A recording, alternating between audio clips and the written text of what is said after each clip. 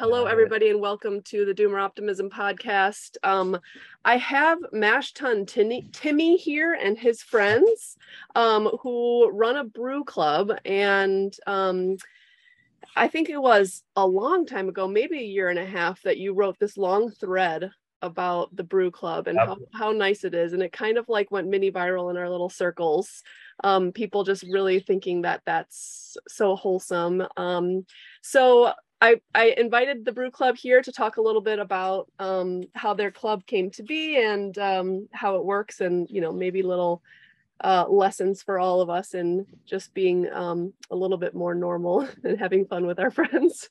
So you get started and introduce yourselves. So I'm Tim, aka Mash Tun Timmy on Twitter. You want to go this way? Yeah, I'm Brian, aka B Sharp. So Brian was one of the founding members.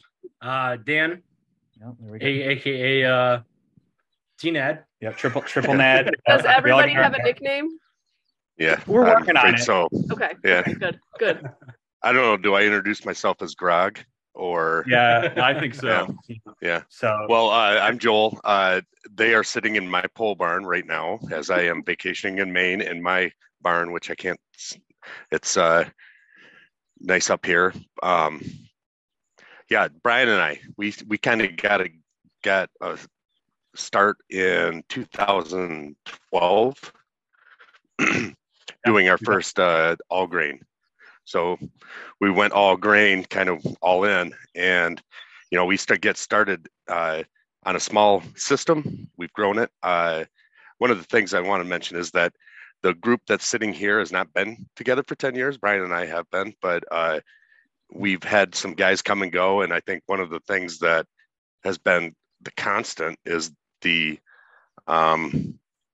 ability for each person to bring their own kind of vibe to the brewery that has really made it what it is, I think. And that's, I think that's, you look at Brian and Dan, for example, as being like our attention to detail brewmasters. I kind of handle fabrication and building of the system. And Tim is, I don't know what exactly I am. I'm maybe like 100% vibes is how I look at it. Every team needs a cheerleader. Yep. He's Mash Tun Timmy. That's right. Yep. So I'm curious, like, it's always funny, like we wrote a little Twitter thread because the club did kind of make a pretty big impact on my life, but I'm always curious. I'm like, it did resonate with people and I didn't put a lot of effort into it. So what really stuck out to you? Because there's got to be guys all over the country brewing beer together just like that. So what was the thing that you're like, wow, this is different or interesting? Well, so I think that probably one of my main things is just like, there are a lack of people who do normal things who talk well about it. So it's like people who are just being normal, like in a way that normally guys get together but then also have the ability to like explain what's good about it, and it just seems mundane to them, so that it's not worth like even saying out loud. But all of us any person who's ever had a group of friends knows that feeling. And it's just, I think it's hard to articulate. So for me, a lot of times I'm on Twitter and I say like, just be a normal person. Everybody's looking for like, oh, I'm gonna revolutionize social interactions by making like a Web3 system. And, like it's always like weird stuff. And it's never just like, I'm going to kind of put myself out there, meet some friends and make something together. And so that's what I'm always on about, is like, it really isn't rocket science to make friends and to just do stuff like this. Although I do think like younger generations especially don't have the either like confidence or like heuristics. They don't even really know how to like start making friends. Like, so it'd be interesting to hear how you all found one another. And like, I think just like the history of it would be cool. Cool. So like what made Joel and Brian, what made you guys actually want to brew beer in the first place? Yeah. Well, I remember that. I mean, we got hooked up through our wives, actually, through a mom's group. We both have kids about the same age, and we hit it off real quick and started hanging out. And then I just remember one time saying, Joel, I think I'm going to ask for a brew kit. for Christmas one year, and he got super excited. He's like, "Oh Yeah. yeah, I used to brew back in the day. It's been like 15 years, but it's so much fun. Get it? Let's do it." And so it just started out a simple little 5-gallon brew kit, brewing in the kitchen, and then it just kind of ballooned from there. So really, it was an excuse to get together, and just kind of grow the friendship. And then we've just picked off different people. Yeah, and I would add two of the sorry, Brian, but the other two members that of our initial, there was always been 4 brewers, basically 4 people involved, and 2 of the other individuals that kind of came on were also part of this moms group. And we get together for birthday parties. We'd start talking. Brian and I were brewing at that point, and we got to give a shout out to the mad scientist that's no longer with us, but this guy Rob Freebird Farage. He was a cool dude to be around and brew beer with, and unfortunately he moved away from us, so we don't get to that interaction. But it was that friendship that came out of our kids and our hanging out with as families, and then deciding that, hey, we like each other enough to hang out together without the families maybe so much. So I think that kids thing is big, because I like to write about that on Twitter as well. I just noticed that a lot of young people don't seem to have a lot of friends, and they don't really know how to get started. So I'll say, like, it's like, you might be really cool. You might have like a lot of cool online friends and stuff. And there's this thing like, nobody in my town is cool. Yeah. People say that. Yeah. And I remember a lot of times people, I'll push back against, like, I'll be like, just like meet people, make friends. And they're like, well, how do I find like-minded people? And it's like, well, not all your friends have to be like exactly on your same, I don't know, wavelength on everything. Yeah, whatever thing you're on about, right? Yeah, exactly. And I think it's a misguided, like, I mean, to some extent, obviously you can't be friends with people who are like super different from you. And if you're like the only weird person in a town that's, I guess, all different from you, I mean, maybe that would be oppressive, and people have talked about that. But it's also like, part of the fun is being different, and being able to make friendships across these differences. Yeah, so it's kind of like a random thing. Like, actually, I ended up, I was invited over, maybe one of the first times I met Joel. I probably met him some other places, but Joel does a big apple pressing open house in the fall. And so I got invited over there. So he's got like a homemade press that he built. And when you come over, you bring some apples if you got them, and we all press them down, and you get to leave with some apple cider. And I remember I was like not going through a great time in my life. I didn't feel like being really social. And Joel showed me how to work the press, and I just sat there the rest of the party, just like, okay, I'm just going to like learn how to use this press. And when new people come, I'm going to teach them how to use the press. And I think Joel appreciated that. He could be a host and do that sort of thing. It's like, if I can't do anything else, I can do some labor here. Yeah. We're on the press that whole time too. I remember that day. I like to be useful, right? Yeah. And there is something like, I actually think, like, just to get sociological about it, I do think that there is like something where if you're making something together, the pressure's off a little bit. It's not just about like talking and making sure we all agree. Like, if you're sitting at a bar, you're like, all right, what else are we going to talk about? I've got to come up with something. Whereas if you're doing something, and that was a part of your thread, there's a flow state to it, and it's something different in quality than I think just like sitting at a bar chatting. Yeah, it's like and I have like that philosophy on parties too. Like, you have a theme, like there's got to be something else going on, and that kind of loosens people up. And there is something about that that's just great. That was a quality that struck out to me. It was like just good to be working with other men shoulder to shoulder, and to be able to feel useful, even if like the way I'm useful is scooping on a mash tun, right? And it's like the worst job, but it's fun, right? It's like, it's my thing. I can scoop out that mash tun, this big pot full of hot grain, and then make it shine at the end of the day. Yeah. So I think that is a huge part of it, is just working with other people and being useful. And you can focus on other things for sure. Yeah. I love that concept of a flow to the brew night though, because there is so much. There's parts of it that feels like, all right, we got to be on task. We're working, to make this a successful brew. But then other parts of it, we're hanging out. Absolutely. Yeah. Yeah. There's something to it. So I'll describe like roughly like a brew night. So it lasts from like 8 p.m. until 2 a.m. Right. So it's a long night. You gotta strap in for it.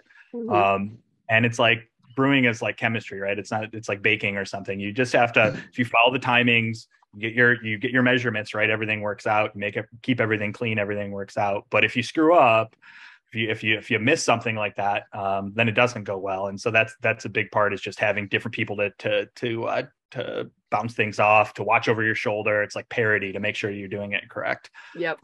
So that's a big part of it. But when you screw up too, then you overcome it. You try to figure out how we're going to fix this as well too, which is fun to always try to figure out between the four of us. Yep. And that's always part of the flow, because there's always something that happens. There's always something we're improving. Yep. That's funny. And it's not like, I'm curious to hear, it's not like it hasn't just become rote now where you're just doing the same thing every time. Like how does it differ every time?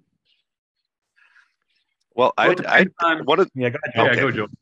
Yeah, I would say that one of the things that we've been doing as a group, us four specifically, is always trying to enhance the process. And it's usually through technology, or it's through maybe equipment, or altering a process. One of the things that has absolutely revolutionized our process, among many things, but is our kegging, just putting the beer from the fermenter to the vessel. This is Dan's realm, even though Tim and I had to do it last time by ourselves. We got it. We figured it out. But the point I want to make is that we add complexity, whether we need it or not, to our processes. And so that always brings in, that the unknown. And so if we run up against something, then we're immediately having to troubleshoot that. And I think that breaks up maybe that monotony of it's not my mom's bread recipe that I can repeat. It's something that we're trying to scale up at the same time as build out enhancing. Yeah, one of the examples I gave was like, that's my perspective. Yeah, like an example I gave was like when we first started out and things were smaller, you'd clean stuff, and like cleaning is a big part of brewing. Like that's a part no one likes to do, and it's fun with friends, right? Like if you have this big pile of dishes to do, it's not that great, but if you're sitting there with a buddy, it's all of a sudden fun, right? Yeah, I'm sure. I never worked in a restaurant, but I'm sure that's part of the deal, being a dishwasher, right? There's some camaraderie to this big drudgery type task you have there. So when we first started, it'd be, you'd take a big pot and you'd carry it out to the driveway and spray it with a hose, and then things got bigger and you can't move it anymore. So yeah, there's always some sort of new tweak to the process, and something that can go wrong, right? And do you guys use different recipes every time? Like how does choosing the recipe to get determined? Yeah, it's a good question. There's definitely some standbys. So Joel and Brian have, like, there's a few things we do. What are the staple standbys here? We just talked about what we'd be brewing in September. Yeah, we talked Oktoberfest for September, but we've got a wheat recipe that we've brewed, probably 10 times now over the past many years. Yeah. So there is that kind of cultural thing of like, yeah, you should have a wheat beer in the summer. You should have an Oktoberfest in October. We did a Christmas ale around the holidays, so we will do that again. But a lot of times it's just kind of random, like, we'll kind of rotate, have some recipe pickers. Now it's just kind of whoever, it's not real formal. If somebody's got an idea of something to brew, let's do it. Yeah. And what about naming? Naming, is there any process for naming the beers? That's a great question. That usually happens late night. Yeah. After we finish the process. And then, just whatever sounds the funniest is what ends up happening. You kind of want to wait for, like, you're kind of like waiting for something to happen. Yep. You're waiting for inspiration to strike. And sometimes it does, and sometimes it doesn't. Some beers just, it's a wheat beer, that's it. Right. But ideally something wild happens that reminds you of the night that you brewed it, or maybe the night that you kegged it. You might have a guest brewer. You might name it after a guest brewer just for fun. You might try to come up with a funny thing, and sometimes it works, sometimes it doesn't. I learned you can't try that hard. You can't force a name. So okay, I gotta hear anything that's suitable for podcast stories. What kind of story, like maybe a story that led to a certain name that stands out, or a night that stands out. I can talk about one. So, like, when we first started, I think my first brew actually, the beer just didn't work. it was a brown ale, and we had a fermenter, and it just got contaminated somehow. It was plastic. Bacteria was within the fermenter, and it just made the whole batch taste bad. Right. But you still want to have some sort of beer to show to people. So, you'd kind of drink it. And it was just like super sour. And I'm like, I wonder if we could just rebrand this as prune sour. It's kind of got a prune sort of look. We'll call it a sour. So we'll call it prune sour, and we'll try to choke it down. And didn't really work. No, we all ended up dumping those kegs at some point. Yeah, we all gave up. Just like, no, this isn't going to happen.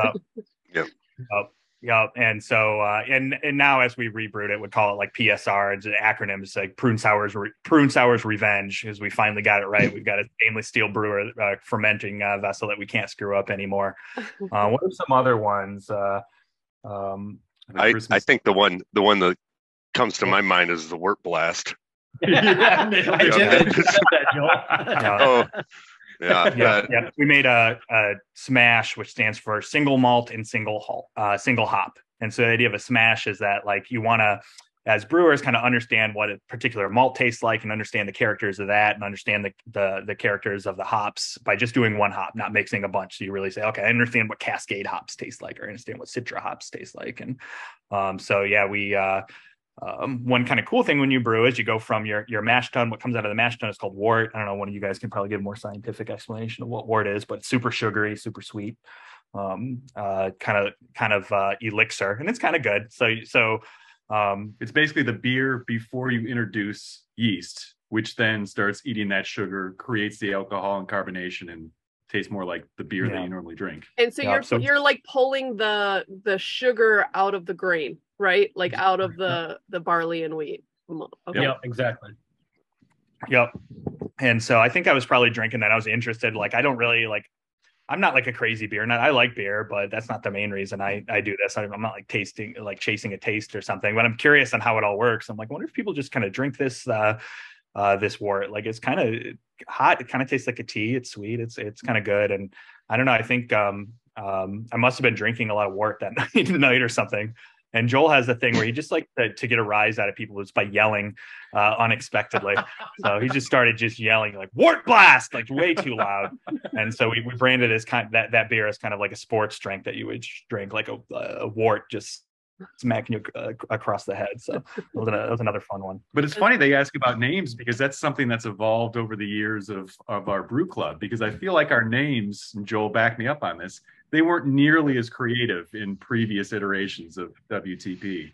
Now our names, it's really a big part of the brew, I feel. Yeah, like. It's fun to think about what we're going to name the beer at the end of the night. Yeah. Yep. What happened? What was it like before? Like, you were just like, oh, we'll just name it something boring or whatever. It didn't really. It wasn't like wheat or brown or IPA. Like super boring. Yeah.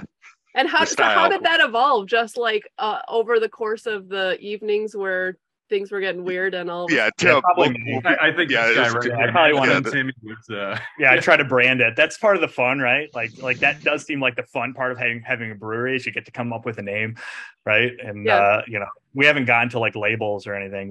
We just when we do beers, we just keg them and we take them home. We leave some kegs at the brewery, but we mostly use our little kegerators to go out of little 5-gallon kegs. So we haven't gotten to like the art project of designing all the labels, but I'm looking forward to that. That'll be You think you might one day? Yeah, maybe. We'll see. I mean, that's another thing of like, what are we really going to do with a brewery? Like, we can't really sell it legally now. And so that's been a thought of, should we commercialize it to some level, just not to make money out of it, but just so you can interact with the community a little bit more. Yeah. We're kind of in rural Michigan, and just down our little country road here, a little 55-mile-per-hour country road, paved road, like you see everywhere. There's a couple, you got your farm stands, you've got your people that are running event spaces out of their barns, you've got a little bed and breakfast. So it'd be fun to be able to say, you want some really hyper local beer, we'll brew a batch for you, right? And you can brand it however you want. So. And we've also done some events too. I mean, events with friends and everything too. Yeah, big parties. Yeah. Different parties. We've got the, a 4-tap jockey box, which essentially is a traveling kegerator. And so, we'll have 4th of July parties, and we'll have, bonfires, just do different things or whatever. And to be able to bring 4 different beers to that we've brewed and be proud of and everything else that's always fun too. Yeah. Yeah. I just, I don't know. It just seems to me like there's I oftentimes tell people to get involved in some kind of active production. We used to brew beer at home, whether, chickens or whatever it is. And weird things happen when you're producing something, and it's not necessarily like the product that you're producing, it's everything else around it.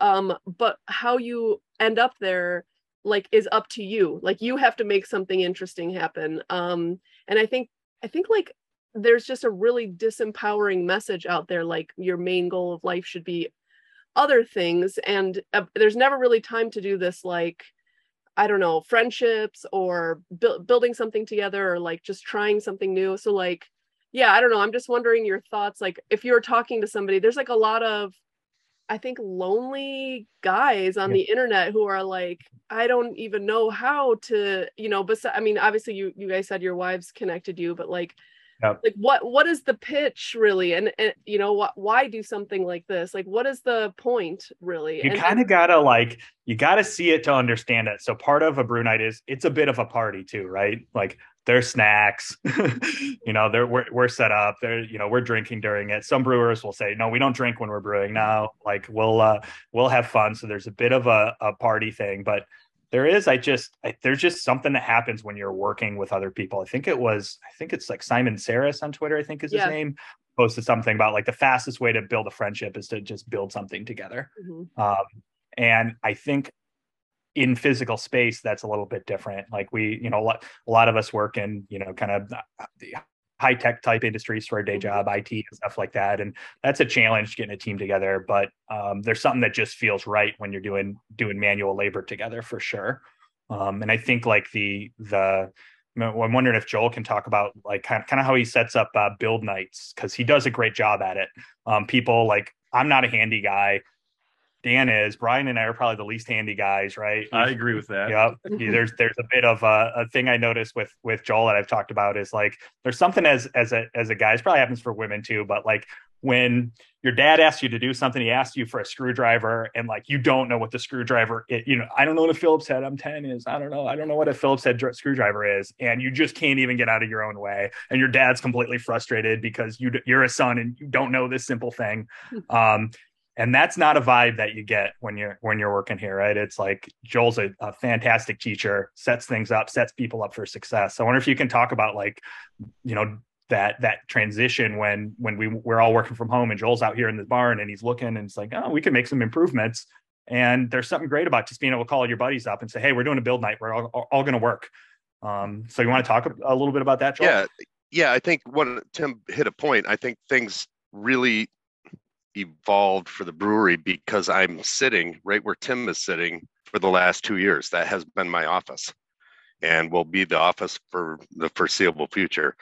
As I sat there, it was really nice to be able to get up, look around, see what needed to be done. We were in a scaling up mode anyway with the brewery. So I would start to line things up as to what would be next or how would we get through. And it just, I could do it, but it wouldn't nearly be as fun. And we weren't brewing either. So this was an opportunity. I would have to be honest and say I made excuses up to build things so we could get together and hang out. Right. That's kind of the, was like time COVID too. Yeah. Yeah. And we were, there would be breaks and we were respecting everybody's space at that point for the most part. But it was really, I have a personal social need to be filled. And these, it's through male friendship. And I think the ideas around scaling up means that I may have the idea, but I may not have the full implementation ability, or there's got to be somebody to sound off. And to have a brew club like this is say, hey, it'd be great if we had a new fermenter, or it'd be great if we hooked up a new pump this way, and think about those things. So when we got together, it wasn't as if I knew exactly how everything was going to line up. So having Tim mentions my patience 12-year-old would say no, he does not have the patience. But as we're working with these guys, these are we're all kind of building it together, and it may be in my space, but that's not how I treat it. That's not how I feel about the space itself. I mean, these guys are sitting in my barn. I'm 1,000 miles away, and they're very comfortable there, and that's like awesome to me. So having the space, having some of the tools and some of the equipment to be able to build out is, and I feel lucky to have it, and I feel lucky that I have people that want to participate with that. So I think getting back to maybe one of your points you were trying, I mean, to give advice, the only thing as far as a friendship for maybe some of the younger men out there and some of the other individuals that are expressing hardships of finding male friendship and that sort of thing, got lucky. I think that's how I mean, I don't have any advice other than the only thing I can say is have kids, have start family. I'm pro family for sure. So I say, that's an opportunity there. But that pattern of getting together to do things towards the goal, I've seen it kind of replicated, right? So there's other folks in town, like we put on a big fireworks show, and over 4th of July. And every, 4 weeks before that, we would all get together and we'd say, we're having a build night. And the person's hosting expected to organize things, expected to task people up with things, and be a good host. Nice. Dan's doing beer refills for us. And I think so that's a big thing, right? So if you got something you want to accomplish, put yourself out there. People are looking to do stuff. And if the result of that is something you can share with your family, right? Like we do a big fireworks show, that's great. Everybody can bring their family and be proud that they did something and made something happen. So that's a big thing. Just organizing around doing something takes the pressure off. Like you were saying, it's not about being cool. It's not about doing something crazy. It's not about trying to get yourself in a wild situation. It's about trying to accomplish something. And I think that's something our friend group does, right? We help each other out. So you hear from other parents or other dads, like, you're allowed to just disappear for 6 hours, 2 Fridays a month. It's like, yeah, but at the same time, when something needs to be done at one of our property and we need help, we're all there to help each other. Mm-hmm. So there's this kind of tribe that's built, where the wives know that, yep, it's not just me. My wife knows that she can call any of these guys if we need help, if we see something going on with our kids in town or something like that. So I think that's a huge point is keep your family involved and help each other out in other ways too. So next weekend, Tim's dog is staying with us for a few days. So nice. Yep. So I got to hear what the wife thoughts were at the beginning, maybe before you were converted. They were converted that this was a good thing. I think if Patrick went, I mean, I know that. So my husband's Patrick, and he goes with his friends every once in a while, and it is like a lift then for me, while he's gone, and then especially if I'm like doing all bedtime by myself, then he gets back at like 2 a.m. then he's like tired the next day. I think I would be skeptical, like, all right, well, what, make sure this is worth it if you're gonna do that. So I'd be curious to hear the wife. Well, I would say that has definitely evolved as our kids have gotten older. So when we first really got going with this, I mean, we had 4-year-old, 2-year-olds, and they were getting older. So the start time of a brew night was very different then to compare to what it is now, and we certainly didn't go as late as we do now back then. So that as our kids get older and it's not as big of a deal, not being there and maybe being a little fuzzy the next morning, that's kind of changed. But early on, we had to pay a little bit more attention to, what we were doing. I'll say none of our wives really, they don't love it, right? It's never like on Friday night when you come home from work and you're like, I'm brewing tonight. It's not like, great. Yay. But I will say my wife does love to drink the beer, so that is a plus. So bringing home a keg and what do you got? Oh, it's an IPA. Excellent. All right, let's have one of those. So she appreciates that. And there have been a couple of requests from our wives as far as different styles of beer to brew as well too. And, so we obviously heed those requests, and so that way we can appease the masses. There's definitely something for them. What do you got to say, Joel? Well, it's interesting because I don't have to go anywhere. And Right. so, but you did early on occasionally. I did. Yep. Early on. I think we certainly had some late nights early on. There's no question about that, but it was always a little bit different, it was always it was certainly a different vibe than we're feeling now. I think I can make that statement for sure. My wife is, so this is a podcast. So I have to yeah, watch what you say. Yeah, no. She, I think the thing that she does see me the next day, and because I start working, I do a lot of prep work for the brewery. So I'm working either, as you can see from behind the guys there, it's a wood shop, and then the brewery's on the back side of it. And these guys can attest. I know why we're probably not in the brewery right now, because I've got it filled with stuff, because I'm doing some other projects right now. What I tend to do to answer the question about that is I tend to try and take care of as much during the day. So I'm with my wife and family the night before. That doesn't always work out the best, but try the night before to get things ready. And anything I do now that I'm working at home, I can do during the day, during little breaks at work. I can start to heat the water, do some things. But it's really it's that next day that I'm expected to be there and present. Yeah. That's probably been the hardest thing.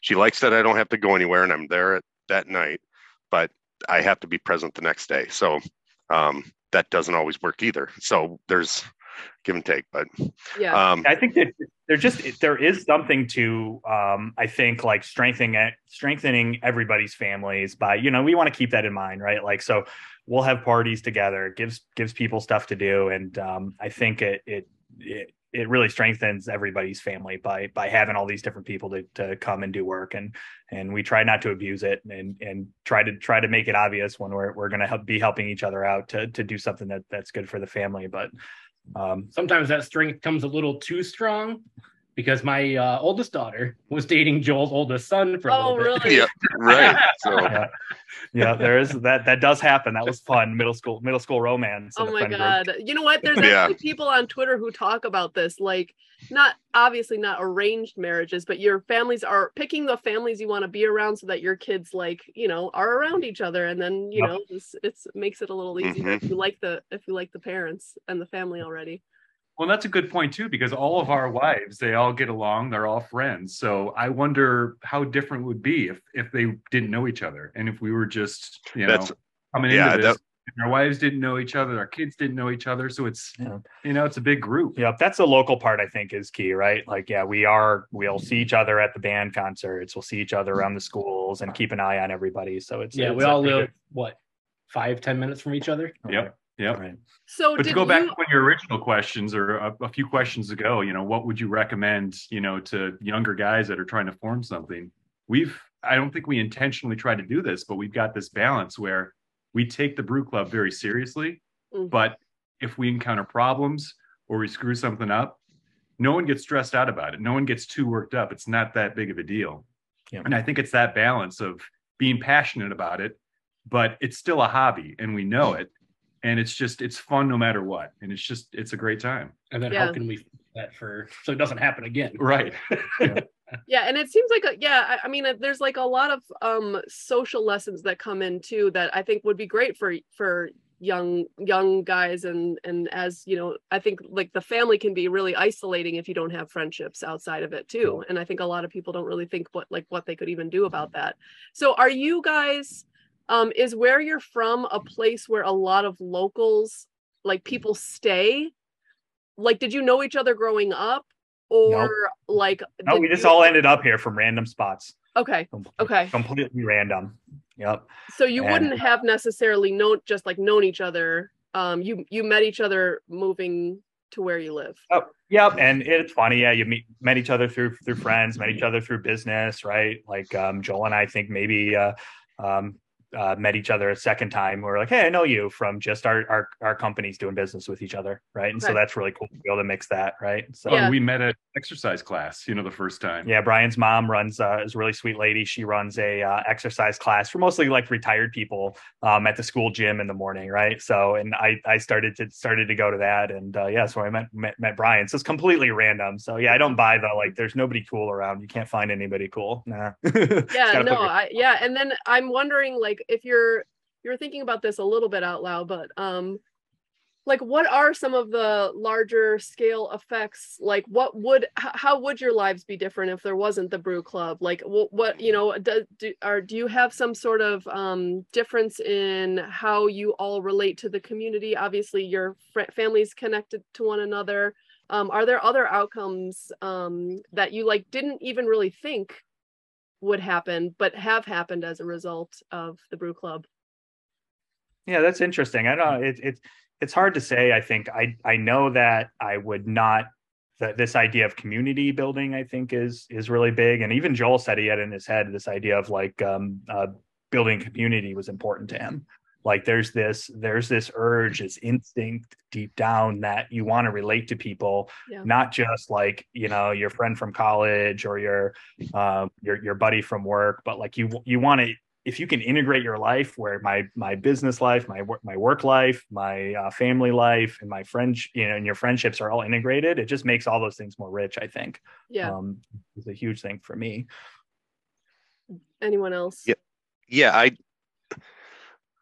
It's funny you ask how we get together or how we got together. That do we know each other? Or are we from the same town?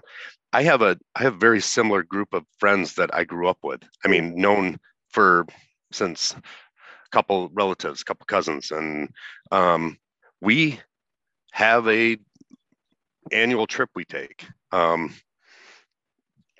been doing it since we were adults. So just as a way to reconnect. And I don't see most of them at all the whole year long. Then we get on this trip and we do this. And that was clearly not enough for me. I mean, if I had been living in the town I grew up with, they were there. They were still there. So I would have that still. But building a community around things we have a brewery amongst us four. Tim and I are working on a sawmill and getting a sawmill together. And I have a brewery where I learned a lot of my brewery. I wouldn't call it the brewing technique. I would call it the equipment and the facility techniques and the cleaning techniques from a brewer friend who has run a really 6,000 barrel a year brewery. And so he and I are quite good friends. And it's when I talk about a community and talk about building up, it's I don't have any money. I mean, I live, right? I live and I feed my family. Everybody's taken care of there. But it's not like I can just go buy. Can I help him out? Is he going to help me out? And I really am a big proponent of bartering. So I'd like to trade labor. As long as I can physically do it, I will trade as much labor as I possibly can for different things. Right. But right. It's a strong bartering, and I think that builds that community. There's a reliance that becomes part of, you don't want to become too reliant, obviously, on anybody else. But the point is that you have these either short or longer term reliances that are built up in these acquaintances and networks that get built up. And I've been extremely fortunate, I feel, on the networks, because any one of these guys have their attributes that are that they bring to the table, and I know who my specialties are, right? Who I can, and I'm not, I don't want to sound like I'm using anybody in this situation, because I trade evenly, I feel. And so that is, I've been fortunate to get this community around me that is beyond the brew club. I'd love to hear. To a degree, so. Yeah, but I just want to briefly say before one of you goes that Joel, it doesn't sound like you're lucky. It sounds like you are intentional sounds like you're a good friend, and like you know what you want, and you find a way to make a cool experience for people, make something people want to be involved in. So I think that's something people can learn from. Who was Brian? Were you going to say something? Yeah. Oh no, yeah, I was just gonna say, so Joel says that he has his, the three of us provide different levels of experience and knowledge and everything else too, but he can lean on any three of us for something that we might not have any idea on, and we're going to figure it out. And that's what I really, really appreciate about the four of us, whether it be about brewing or whether it be about anything else, too. Is we'll get together and we'll build a bridge. Yeah. Or I gotta hear this bridge story. I've seen this pictures. Yeah. This is cool. Yeah, I haven't and posted. I I want was to hear going to more post about more about the bartering, all the different bartering that has come about. That would be So like I've got like a bridge over my property. It's over the creek, right? It's like 40 feet long, and it was starting to get rotten, right? My wife asked, she's like, this bridge is rotting out. I don't like it. Can you do something about it? And I don't, like I said, I'm not a handy guy. Like I replacing the boards on a bridge, I don't know how to do that. But luckily Joel, his brother still runs the family farm he grew up on. And I know I can go to Joel and say, hey, Joel, I got to replace the bridge. And what kind of wood should I use? And he just immediately, white oak, because he built a bridge before. And he makes a phone call to the sawmill guy that's down in his hometown where he grew up. And because he wants to know a guy who runs a big sawmill, right? He wants to make that connection. And that's a good example of, all these guys on all winter of, I'd probably procrastinated on this bridge project as soon as it got hard, but Joel said, no, we're going to, let's 4, 3, 2, 1. Yeah, let's go. Right. Like let's get a trailer. We'll drive down we'll drive down, we'll drive an hour. We'll go to the sawmill. I'll make a call. Let's make it happen. And that's like an infectious, personality of like, oh yeah, I just got to take the next step. And so all winter was, be a Saturday morning hungover, like, all right, let's build the bridge. Let's get everybody out here. Dan will bring some food. Dan's an amazing cook. So I've got short ribs that I cooked last night. I'm going to bring those over, and we'll bring all the kids and they'll play. Right. And all of a sudden something that's impossible becomes possible just through the friend network. Right. And everybody's happy. I'm, happy. I don't know how to build a bridge. I'd like to learn how to build a bridge. So yeah, I can be part of it. And we don't have a big problem getting friends to help on projects like that. Cause that goes back to the family thing, right? Like, my wife might not like if I'm hanging out at Joel's twice a month, but at the same time, when I got a problem, I can call Joel up, and he's down the road, comes down the road in 5 minutes, and is working his butt off, and everybody can see that. So I think that's a huge part of having these friendships and balancing it out, right? Helping each other out whenever you can. So. Do you guys have anyone out, like besides you four? Is there any, like, are there other guys you're meeting who are like either interested and or like get involved in the other bartering stuff? Like, is there ever no, if we add more people, it'll like change the vibe or something like that? Yeah, that is always a worry, right? So like there are times when, like, and I'm pretty bad about this. Like I want to like merge my entire friend group together. I don't want to, I'm too lazy. I don't want to have like different friend groups. I want to like get everybody together. But you got to be careful about it. So we will have guest brewers that will come out, and it's kind of probably we never really say it, but there's probably a vibe check, right? Yeah. Always. Right. Of like, are they going to get along or not? Right. Well, it's like Brian saying to me, I'm coaching soccer with this guy, Dan Neville. And I think he'd make a really great addition to the brewery. He's brewed beer. He knows what he's doing. And it's like, I don't know Dan from I met him at Tim's house, actually. Yeah, it was a Halloween. Many years before. Well, a couple years probably before we actually started brewing. And okay, well, we'll try him, right? We'll see if it works out. And it was that. But what I think this larger friend group Tim references, there are several in the larger sphere here that I feel very fortunate to have met now, just because they're cool to hang out with, just more interesting perspectives on life and what they're doing and how they're doing it, and very capable and Yeah, my friend Andy runs a worthy of construction respect. company. Yep. Yeah, exactly. Yeah, posted photos of like barn building, right? He's kind of a maniac and will like build a massive barn so that his son can play basketball in the winter time, right? And and so that's a big deal, right? So we go over there in the winter time here. We go over there once a week, bring our kids, we all play basketball. Totally same technique, right? He's got a project, he's building a barn, right?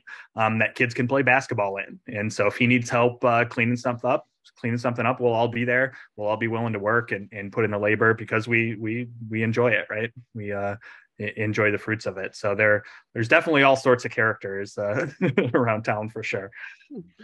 Are there any are there any like stories that have become lore among your group?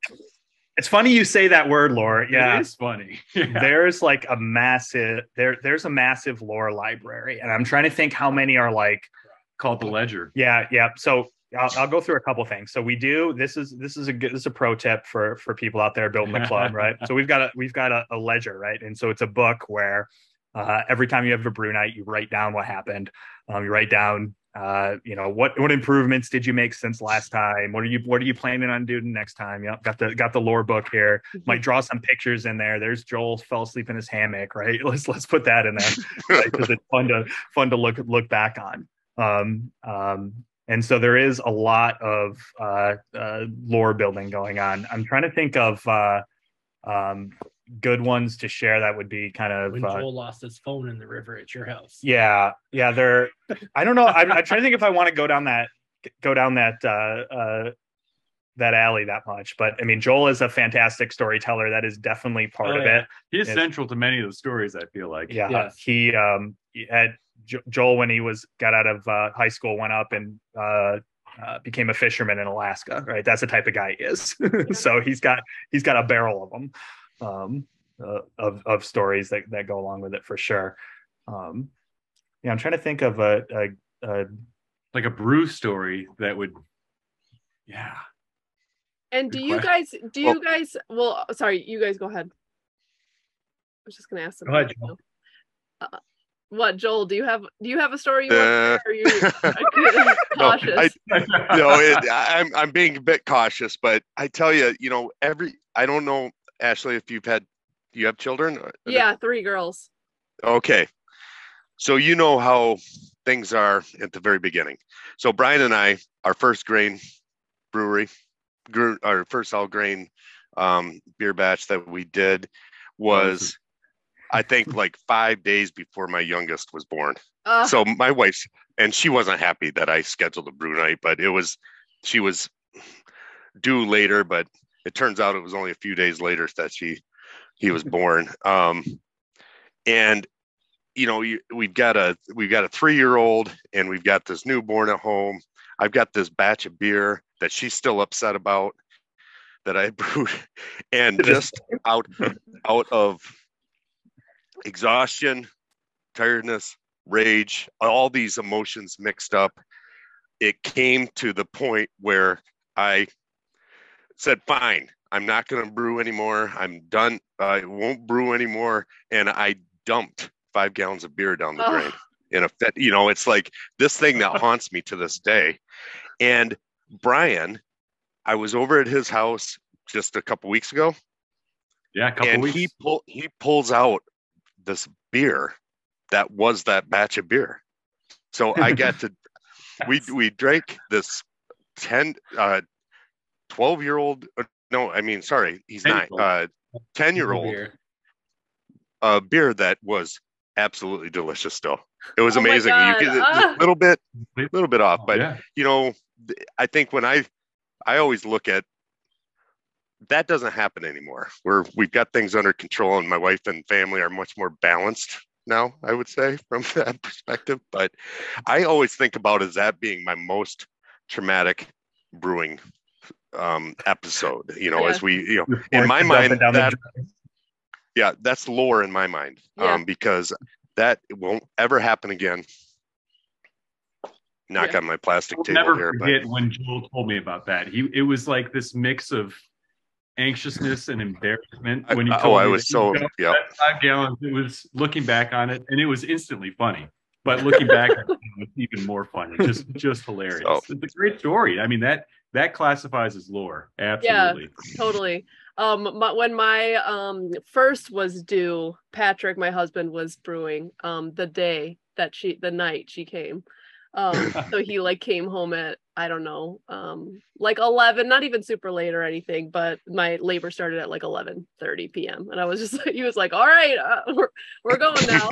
And I think they named that, it was a blonde, baby blonde. So yeah, that was good. I mean, I think he just needed some inspiration for a name. Yeah, exactly. And I was like, yeah, and he didn't drink a ton or anything that night, but he was drinking. And I'm like, okay. So then the following kids, I was like, the weeks leading up to the due date, just don't drink, please, because if you're like going to be tired for the labor, that would suck. Yeah, that's funny. Okay. What else, like, are there any other like weird specifics that have come out of your group, like weird cultural things? You guys brought up the ledger. Is there anything else like weird that happened that like just emerged from all of your personalities? Oh yeah, I want to bring up one thing. So Brian and I usually, we always provide snacks when we come. Yes. And so one thing that Brian and I have is we have this running tally where we do not bring the same snacks. We don't communicate with each other beforehand, but we have to make sure that we do not bring the same snacks. Yeah, and we have a running tally of it's almost like 98% of the time. At least. We always bring different snacks. Yeah, stopping at the same gas station. No, different gas stations. Right, maybe it's not as impressive. That's the key. But only one time we have brought the same snack. Yeah. And it was a very sad day. It was. Other innovations are like a chalkboard. I was like way more pumped than anybody should be to have a chalkboard, but I don't know who came up with the idea, but just to hang a chalkboard up where we could kind of put down our timings, write down our to-do list was like a game changer. Like, this is the dumbest thing, a chalkboard. Who cares about that? But having a dashboard up that you could write on is just No. You were properly pumped about that because we always used to, on the brewing process, we always worked off of just a single sheet of paper.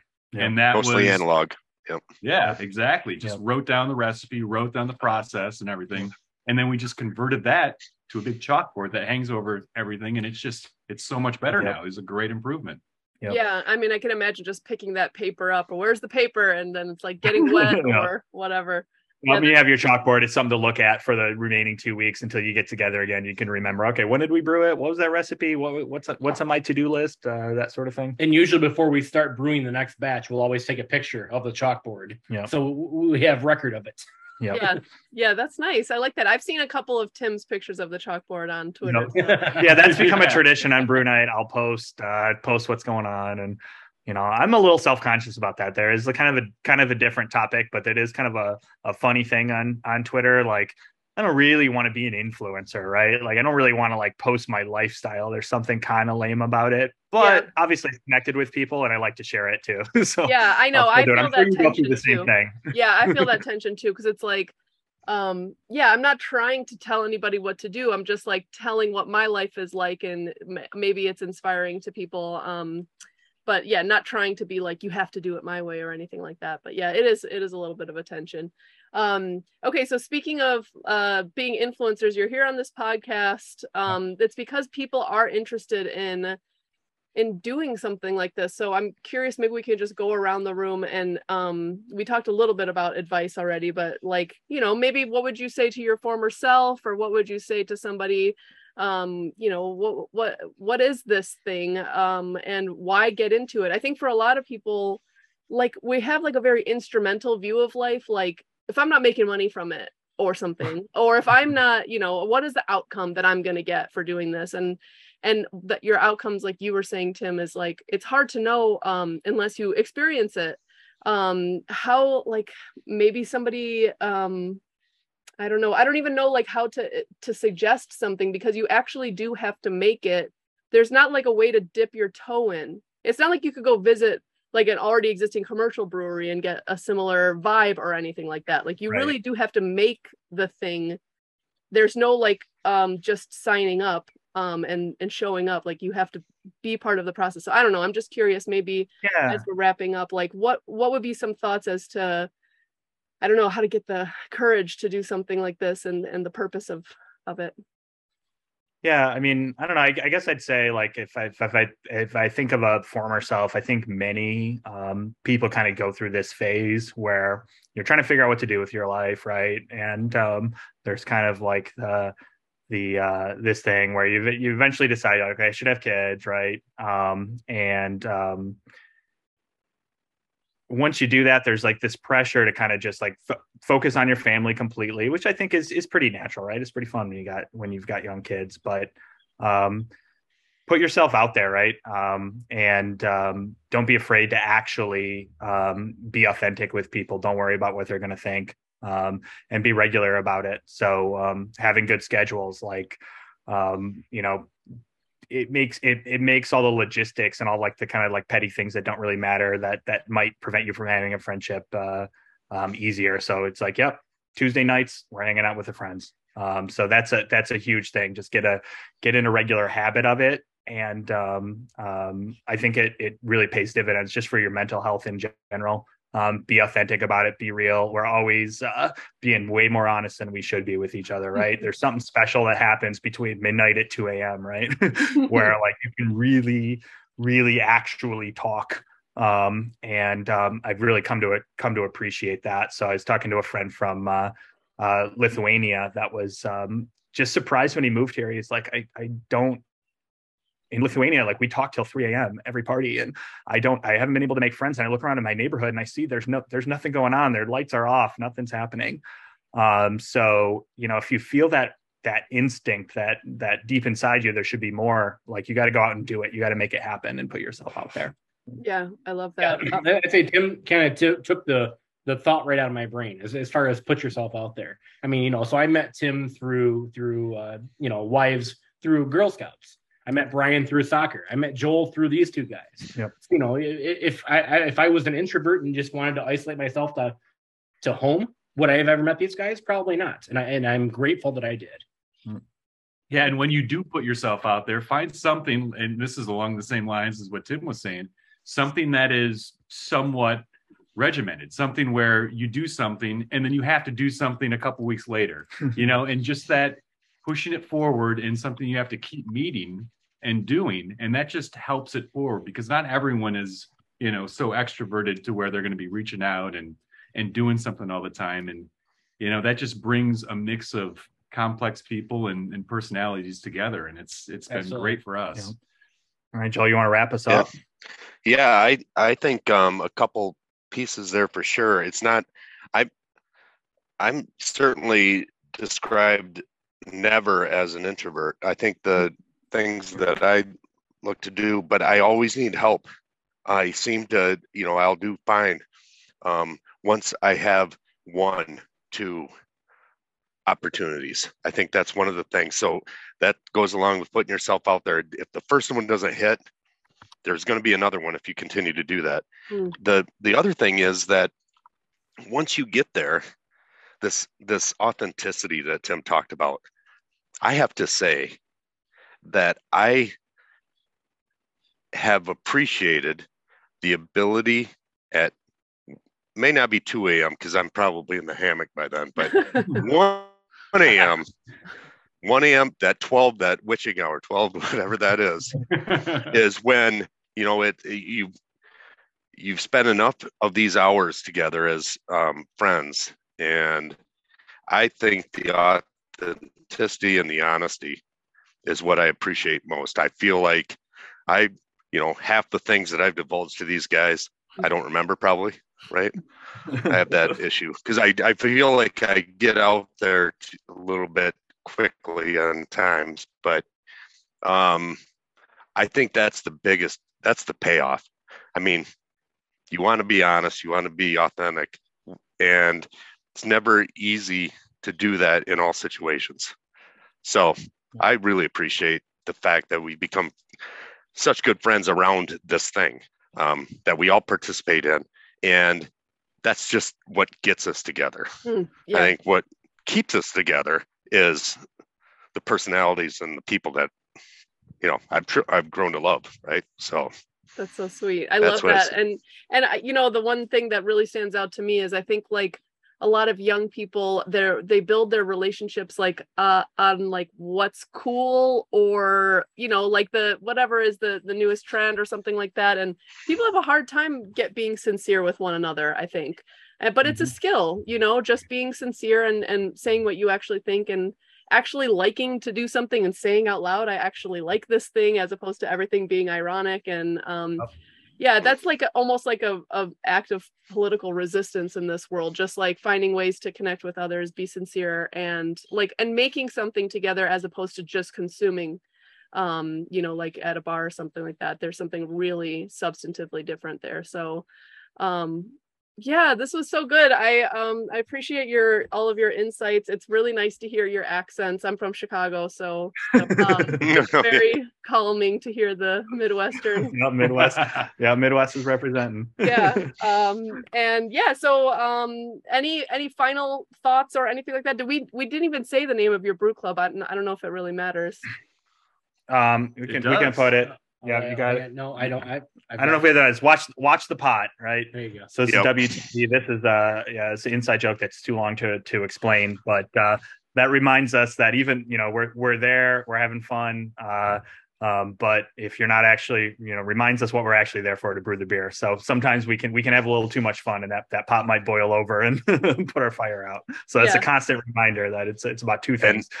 No matter how long we've been doing it, no matter what's been going on, I think the last batch we had a boil over. It was the first one in a long time. Yeah, it happens. Yeah, just a little bit. So it happens. We all look at each other and we point and we say, "Watch the pot." Well, you weren't watching the pot. The name. So that's good. really a good sign that you're enjoing each other's company and there's too much fun going on. Yeah, getting distracted. All right, guys, thank you so much. This was so very lovely. Thank you, Ashley. I'll let you all go. I'll see you on Twitter, Tim, and Tim sent me one of your beers once. Yep. Delicious. Yeah. It's a pandemic pills. Oh, that's a good one. I assume you're not coming to the States this summer. Not this summer. Maybe in a couple months. But let me know when you're in town. That was really nice. Thank you. So cool. I can attest the quality is extremely high, and I'm a beer snob, so that was awesome. Lovely. All right, have a good one, guys. Thank you so much. Yep, thanks. Take care. Thank you very much. All right, bye.